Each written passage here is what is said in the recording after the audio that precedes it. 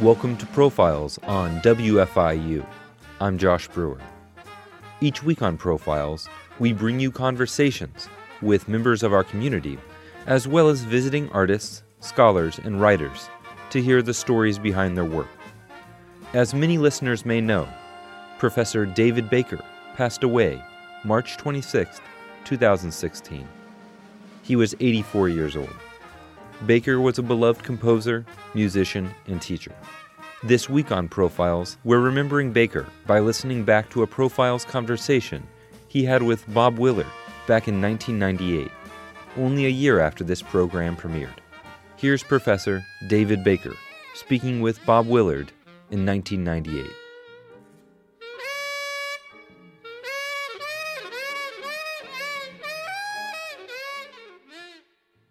Good evening. Welcome to Profiles. I'm Bob Willard, and this is our opportunity to listen and visit with people who have brought life and spark to the South Central Indiana community. Our guest today is David Baker. David, thank you for being here. Bob, thank you for having me. Okay. Now let's get into introductions. Now I'm going to take a deep breath because this is a long one. Okay. David Baker is a virtuosic performer on multiple instruments. He's a conductor, educator. He's a distinguished professor here at Indiana University, arranger, author, a composer of over 2,000 compositions for over 500 individuals and ensembles, including such people as violinist Joseph Gingold, Ruggiero Ricci, cellist Janos Starker, tuba player Harvey Phillips, the New York Philharmonic, the St. Paul Chamber Orchestra, the Beaux-Arts Trio, and many others. It just keeps going on. And he is currently the conductor of the Smithsonian Jazz Masterworks Orchestra. David, I have a question. Yes? Do you ever sleep? No, I found out that's just a waste of time. What a number of wonderful things you've done with so many talents and accomplishments. It's really hard to know where to start. So can we do it chronologically? Sure. You were born in Indianapolis. You're now in Bloomington. Okay. Now, what happened in between? Well, I grew up in Indianapolis, and at a time when Indianapolis was, I don't know how much it's changed, but it was totally segregated at the time. The integration of schools didn't take place, until about close to the 50s. So I had the advantage of going to Crispus Attucks High School, which was a high school which spawned such jazz musicians as J.J. Johnson, Wes Montgomery, the Hampton family, Jimmy Spaulding, Virgil Jones, Leroy Vinegar, and it goes on and on. Then in 1949, I went very briefly to Butler University for 1 year and then transferred to Indiana University and came here in 1950. And did my matriculation here, my undergraduate degree, my master's degree in music education, and was exposed, of course, to a lot of very, very great teachers, great influences, even though the school was very small at that time, perhaps maybe 250 music majors. I'm guessing, but certainly small enough that you knew everybody, all the faculty, all the staff, and all the other students, not quite like the behemoth now where we're over 1,700 music majors. And that's it? Well, then I went on the road when I left. Well, I went on the road actually while I was still in school, but I also went on the road. In the summers, I played at one time or another with Lionel Hampton and, of course, with Wes Montgomery. I traveled with Stan Kenton very briefly. I worked a tour with Quincy Jones. So all of these things, in the interim, and I went away to teach in 1956 at a place called Lincoln University in Jefferson City, Missouri, as a 1-year replacement for a student who had come here to do his doctorate. And at that time, I met and taught Julius Hemphill and the famous classical opera singer Felicia Weathers, who at the time was Frankie Weathers. And so it was a very kaleidoscopic kind of journey through the wilderness to my return here in 1966 as a faculty member. And you've been here ever since? Been here ever since. But you continue to tour and do outside work? Yeah, because basically I think that my effectiveness and attractiveness as a teacher is largely contingent not just on what I do here, but what I do internationally, because that's one of the things that, as with all of my colleagues, helps sell the university, and it helps sell students who are interested in coming here. But by and large, I found it a very wonderful atmosphere to grow up in, to raise kids. You know, I've been here virtually all my adult life.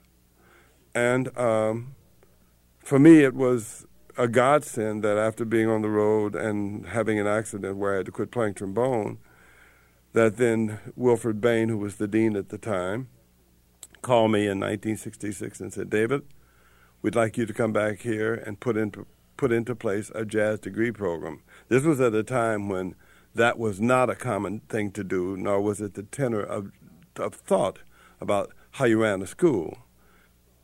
I want to go back to something that you touched on already about high school that produces such people as J.J. Johnson, yourself, and Wes Montgomery, and all the other people you mentioned. What was it about that time that caused that?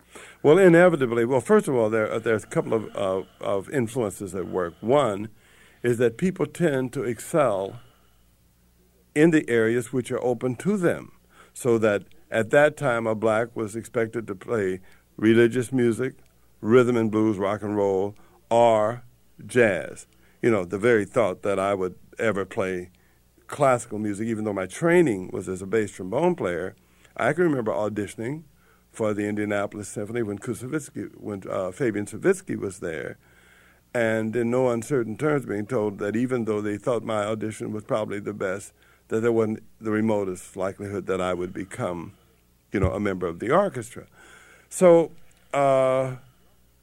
that's one influence, the fact that that's what was open to me. But the second one is perhaps a more pervasive and important influence, and it's the same thing that resulted in the extraordinary number of people who came out of DeSable High School in Chicago and schools around Detroit that produced Barry Harris and people like that, is that there is a teacher, a central place, somebody who believes in the students. Not that all teachers don't, but I mean that have a special interest. So I was very fortunate. My main teacher was a guy named Russell Brown, who passed away at 85 about 5 years ago. But not only him, but a supportive group of Dr. Norman Merrifield, whose son later on was director of parks here in Bloomington, a guy named Laverne Newsom, who is still active as a player and as a teacher even all these years later, and a guy who was part of the feeder system into that school named James Compton. So I guess like that book that Suzuki wrote, Nurtured in Love. And I had the advantage of being surrounded by people who cared about me from the beginning. Before we get to some music, I assume your family was supportive of this. Yes, nobody in my family was musical, but there was nobody in there who was anti-music. I know I used to drive my stepmother crazy because we had a player piano, and I just loved to pump those keys all hours of the day or the night if I could get away with it.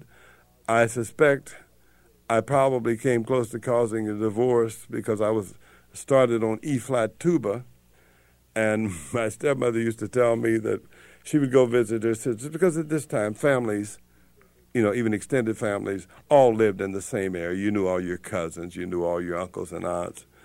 And she used to tell me that during the winter, when she would get within 3 blocks of home coming from her sisters in the afternoon, and if she heard me still practicing that E-flat tuba, she would go back. So Dad would get off from work, and dinner wouldn't be ready. So they survived despite my shenanigans as a E-flat tuba player. Okay, but they supported it. Yes. That was important. Why don't we hear some music? What did you bring for us here today? Well, I brought a lot of things. Perhaps if I were to choose, I would pick something like Route 66 by Nat King Cole, because in 1944, this was what was hot on the airwaves. Nat was still a piano player who sang rather than a singer who happened to play piano. So I would say Route 66 is what I grew up listening to with something called Easy Listening, Easy Gwen in Indianapolis. Let's do it.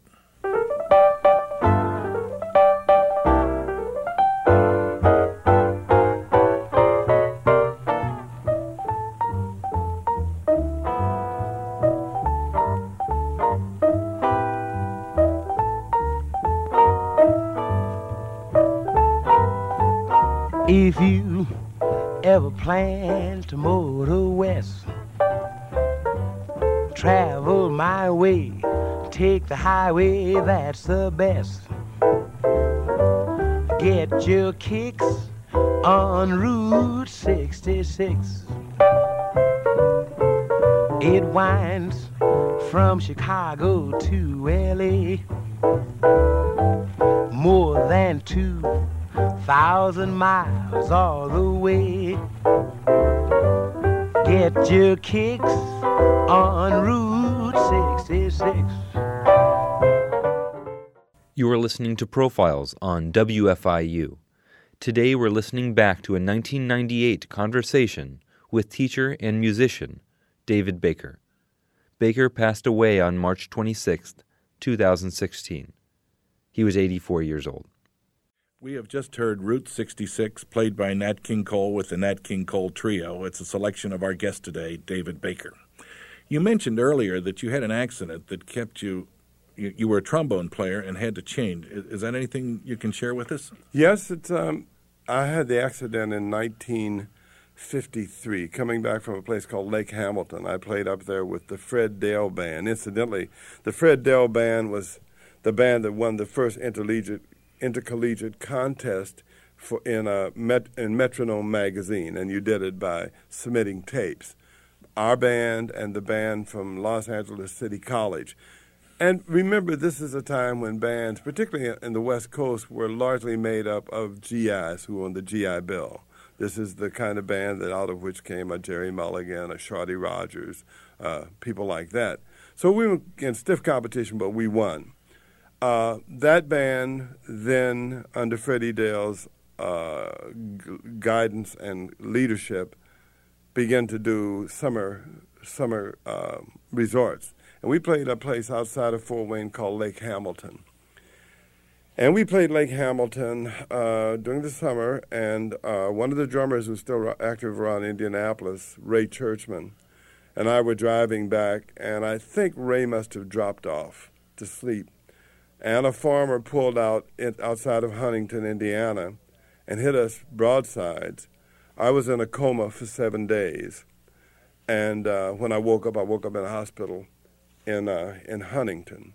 Now, I came out of that, survived it, went back to playing, and it took a while for it to catch up. But by 1959, when I had joined the George Russell Sextet, in the meantime, had led a small group in Indianapolis at a place called the Topper. George Russell, I met at the Lennox School of Jazz in 1959, which is where Tanglewood is. And George was very taken with the players that I had brought with me, Joe Hutt, David Young on tenor saxophone, Joe on drums. And he came out and he listened to my band at the Topper and decided he would make that his band, teach us how to play his music. He would become the piano player because we had a pianoless group. So he taught us how to play and put together a group. Now, 1959, 1960, I think I went out with Quincy Jones for a while. But toward the end You're still playing trombone. Still playing trombone. Toward the end of 1961 or 1962, it turns out that I had been playing on a dislocated jaw all of this time, and I'd made adjustments. One side of my face hypertrophied, the other side atrophied. And there were so many consequences to this unbalance that all of a sudden I couldn't play without my teeth clenching. I wore acrylic braces. Ultimately, I went into a hospital in Chicago called Pacific Hospital, where they tried everything from sclerosing fluid, which is an acid they shoot into your jaws, to shorten the muscles. So when the muscles are scarred, they tend to contract. They even considered severing the buccinator muscles, the muscles which are used to open and close your mouth, and then teaching me how to learn to use other muscles to serve that function. Fortunately, I had a doctor who was smart enough to say, we won't do anything that's irreversible. The long and short of it was when I got out of the hospital, I was no longer able to play a brass instrument or a wind instrument. Oh, I went through the usual things. I thought, well, okay, why don't I try piano? So for 1 year, I practiced piano 8 hours a day, only to discover that piano was an unforgiving instrument and it wanted nothing to do with me. I went to bass. I played bass for about a year or 2 years, And my band teacher, Russell Brown, said to me, David, that instrument's not going to challenge you enough. So he went out to a pawn shop and bought a $15 cello and put it together and gave me the cello.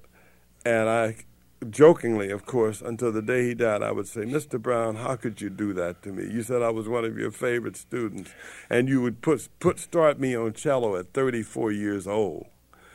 But I persevered, and God works in mysterious ways. Had this not happened, I'm certain that I would have probably remained in New York, remained as a first call player, done the things that you do under those conditions. But because that happened, I turned my energy toward what my first love was. I went back and looked at my yearbook, some years ago, and I saw the place where it said lifelong ambition, and it said music teacher. So there was something there that told me even then that my calling really was as a teacher. Now, the benefits that accrued from being a player means that I brought experiential knowledge to the classroom. And I think I was one of the first people, along with Jerry Coker, to really be a performing teacher teaching somebody how to play jazz. So I switched to cello and began to compose. I began to write books. And all of these things probably would have happened had not God put me in a situation where I had to do the thing that was right for me to do. And I didn't know that. I had no way of knowing. I thought playing the trombone, that came easy for me, and I had won the New Star Poll in 1962, I think it was. And I thought, boy, I'm on my way. But a higher power said, not that way, though. And so I switched to cello, and that still remains my main instrumental performance. Well, I would think that would help you in composing because you're more aware of how brass instruments play, and now you have strings because you can actually feel it in your fingers and so forth. Yeah, and plus the other thing was, in being a teacher, you're put in a place where you're in a location where you have a chance to experiment, where you have a chance to learn from what the students have to teach you. Your colleagues, when my colleagues began commissioning works, I think the first one of the commissions came from Joseph Gingo. And he told me he had heard a piece by Bill Russo, and he said, we listened to it and we thought that was not appropriate for him. He said, well, why don't you write a piece? So I wrote a piece for Gingold, and that was the imprimatur of Joseph Gingold on a piece. Then I think the next one might have been for, I don't know if it was for Starker or Jim Pellerite, but then followed a whole slew of commissions from my colleagues, ones that allowed me to grow, but also to have this interfacing with people who are the best in the world on those instruments. I wrote for Harvey Phillips. I wrote for Jim Pellerite. I've written a number of pieces now for Jim Campbell. I'm working on a piece for Kim Walker here now. I wrote for, Starker. And virtually everybody down here, for instance, when Carol Winston came here, she was here just a short time on flute, but she happened to be playing her first recital on campus the night that Tom Ehrlich was inaugurated as the president of Indiana University. She called me that was a Monday night. She called me on a Saturday morning and she said, David, I realized that the president of the university's inauguration is the same night as my recital. She said, could you have me a piece ready by Monday evening? Oh, my gosh. So I wrote a piece on Saturday, got it to the copies on Sunday, and she and Charles Webb played the piece Monday night for the inauguration, and she dubbed me the court composer. And, of course, we allowed Tom Ehrlich to name the piece, which he called Dedication, and it's in one of the major anthologies of flute music. Wonderful. Why don't we hear some more music? Okay. Why don't we go classical? We can do that.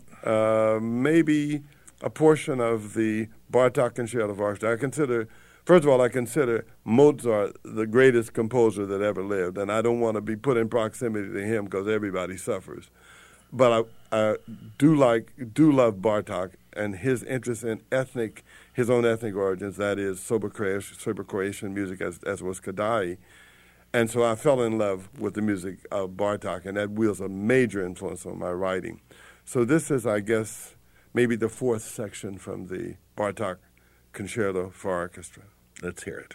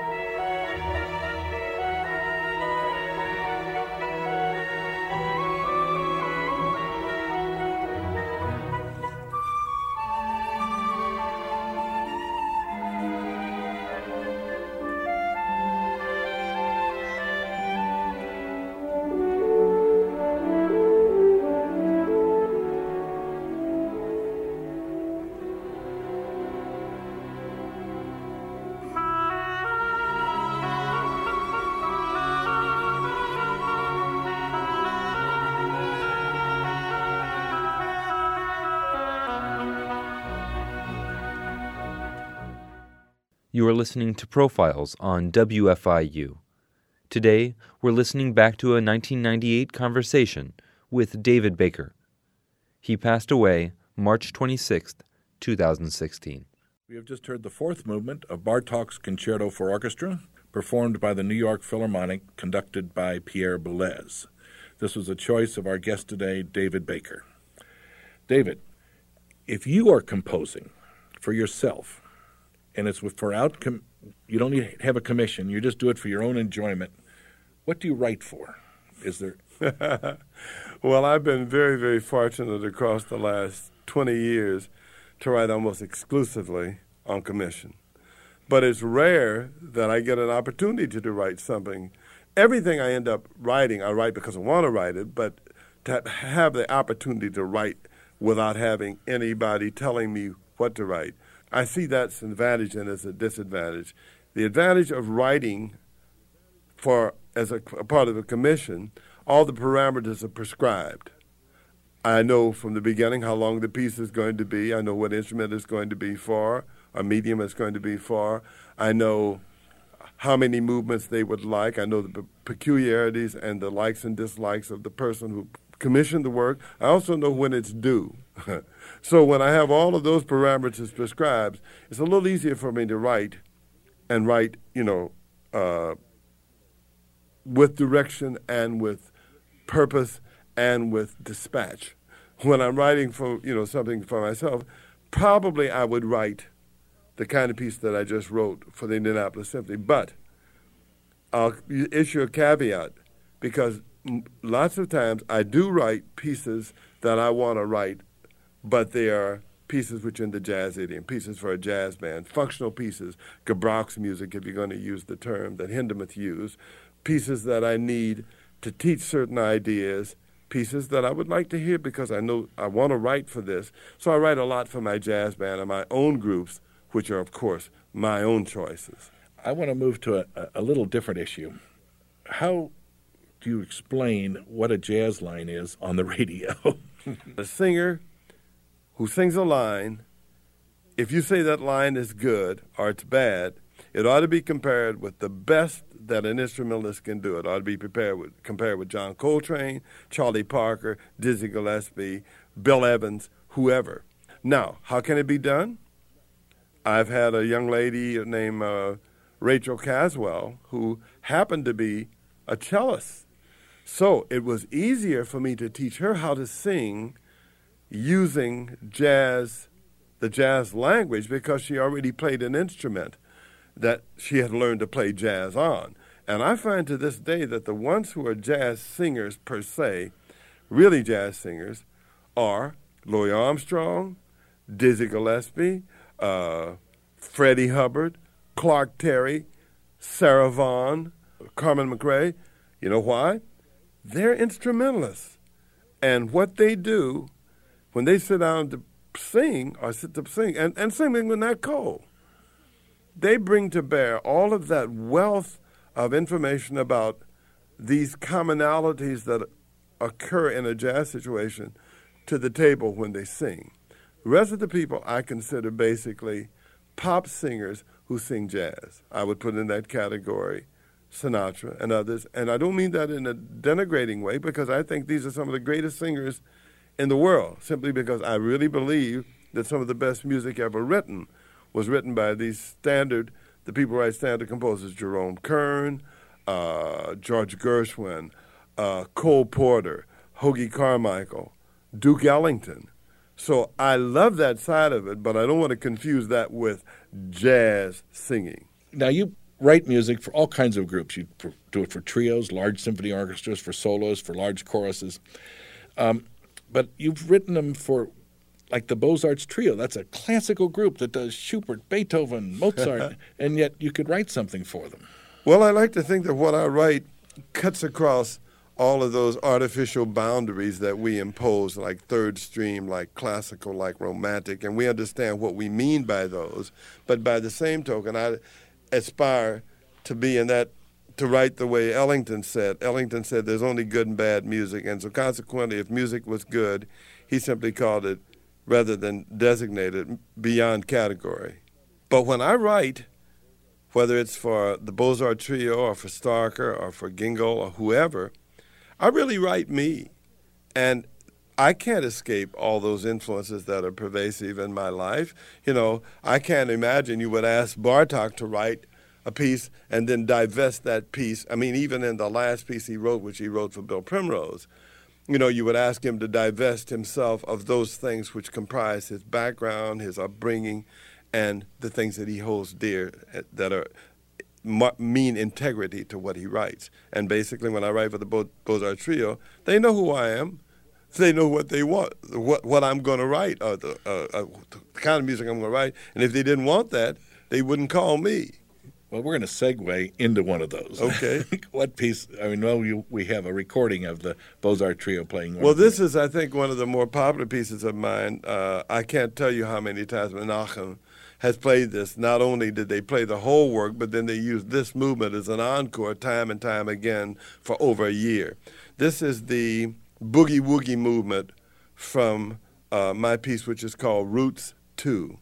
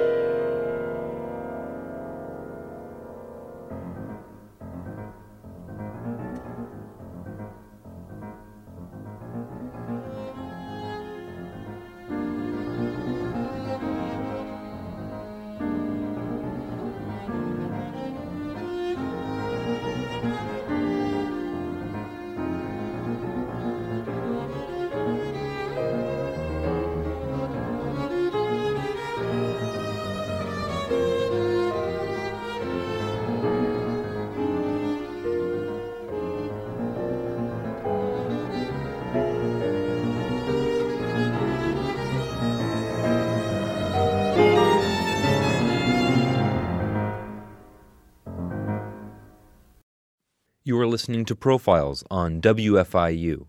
Today we're listening back to a 1998 conversation with teacher and musician David Baker. Baker passed away on March 26, 2016. He was 84 years old. We have just heard the Boogie Woogie movement from Roots 2, a composition by David Baker, played by the Beaux-Arts Trio. I'd like to ask a question about the Smithsonian Jazz Masterworks Orchestra. Can you tell us a little bit about that? Well, we're in our 9th year. I think we're probably the only orchestra that is a government-funded orchestra where we're line item in the budget with Smithsonian, other than military orchestras like the Airmen of Note or what have you. At the time, Roger Kennedy was head of the Museum of American History in Washington. And he had this dream, and I think what crystallized it was the meeting. The Ellington Society met in Washington about 9 years ago, and they asked me to bring a band there, knowing my interest in repertory music. And I put together a band and took the band here to play, and we played 2 concerts there. And it really, I think, convinced them that there was music that could be played. There were many of us who had been repertory people, but it perhaps gave them that final little boost. And so he contacted me and asked me if I would be willing to head an orchestra at the Smithsonian that played repertory music. I told him at the time I would be glad to do so, but my teaching demands were such that I would have to insist on having a co-director. I asked then that they hire Gunther Schuller, who had been one of my mentors as a composer. And so Gunther and I co-led the orchestra for the first 4 years. Then, the crush of writing for him and all the things that he does, plus some differences in maybe direction for the orchestra, and then it was necessary that it be one person. Fact is, WFIU carried our program for quite some time, and I'm amazed at how deluged I am with telephone calls from Seattle, L.A., Maine, wherever.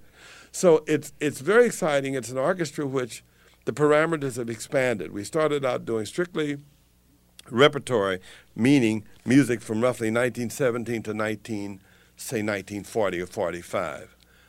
I began to reason that perhaps we have enough temporal and psychic distance that if the music is 20 years old, we know that it's classic or not. So now we're up to really about 1980 doing pieces from that. You know, I did, for instance, Sketches of Spain. I did Porgy and Bess within the last 2 years. I did Oliver Nelson. I did the music from Miles Ahead, the Miles Plus 19. I did the music of Thelonious Monk at the Town Hall concert from 1969. So now we're doing a lot of things. We do stuff now where we have invited guests such as Mercedes Ellington, something called Suite 16 plus 6, where I did music from 10 of Ellington's suites, he and Billy Stringhorn. I did the Shakespearean suite. I did Anatomy of a Murder from the movie that he wrote. I did Such Sweet Thunder. That is a Shakespearean suite, but I did Sweet Thursday. I did the Peer Gynt suite, the Nutcracker suite. And it's been just such a joy because now we're inviting people to be a part of us. And we're asking people who have sung with us before, like Joe Williams and people like this. So we're beginning to now expand the vistas of this orchestra so that it becomes, well, it is only one of 3 orchestras that plays in this manner, the other one being Lincoln Center and the other one being Carnegie Hall under John Faddis and Lincoln Center under Winton. And now we're making our bed to become, you know, an international orchestra in the same way that Lincoln Center and some of these people with these huge endowments are able to do. Our reasoning was this: any music which is not heard live is doomed to extinction. I don't care how you put it. Eventually, music that is not heard live and in live situations will not have the advantage of this reinvigoration.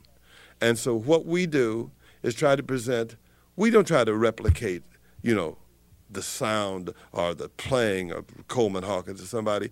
What we do is present the music in the style of the time, so that my players know that if the music was written in 1940, they're not going to try to sound like John Coltrane. If it was written in 1920, they're not going to try to sound like Charlie Parker. And all of a sudden, music that has lain dormant for years. And these kids and the older people tell me they come up when they hear a piece like Daybreak Express, or as we did a month ago, where I had Artie Shaw and Dick Johnson, who leads the Artie Shaw Band, was standing in, and he played Begin to Begin with Artie Shaw in the audience. And young, old, black, white, everybody went ape. So I understand that this music has a lot of life left in it. Oh, that's wonderful. What philosophies or code of ethics have you used to help guide you through your life? Well, I don't think you can get a better philosophy than to do unto others what you would have them do unto you. I also believe very, very firmly that the role of a teacher is that of a guide in a cooperative venture. I'm never impervious to change.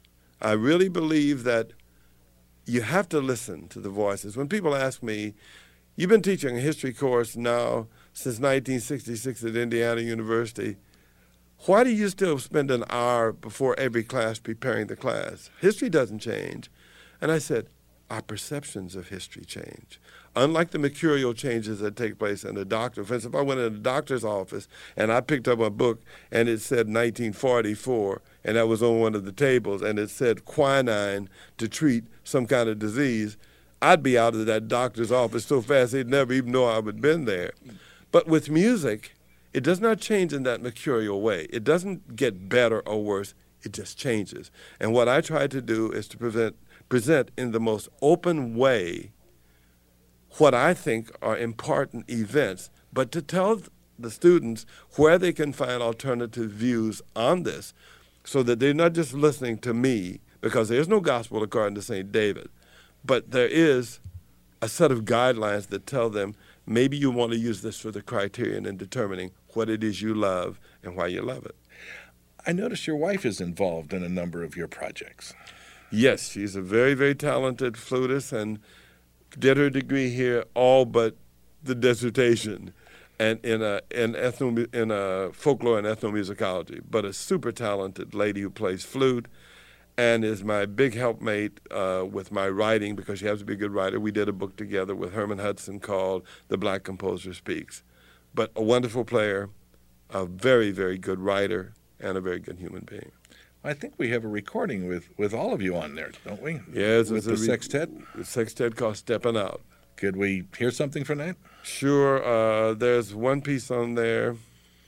I can't even remember the name of it. It's the slow one on the album. It's called... Was it Autumn's Dream? Autumn's Dreams. Thank you very much, sir. Let's listen to that now.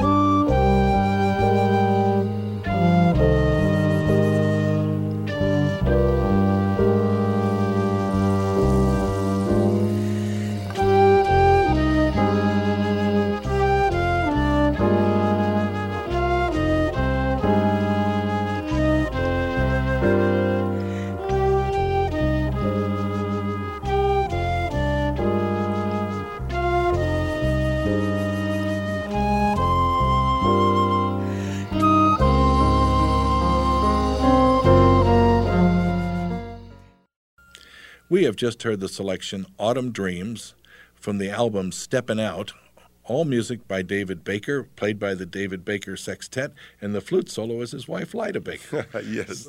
So thank you for sharing that with us. My pleasure. I just have one last question before we leave. If you were to do it all over again, would you do anything differently? Not really. I feel very, very comfortable with who I am. I would say that among the great treasures of my whole life, though, and I didn't mention them, but I would be remiss if I didn't, are my daughter, who's a violinist and a teacher, and my granddaughter, who's becoming a violinist at age 8 and is involved in virtually everything that I do. And I would be remiss if I didn't mention it, because that's my legacy. Thank you so much, David. Our guest has been David Baker, performer, arranger, composer, writer, author, everything you can think of in the music and arts field.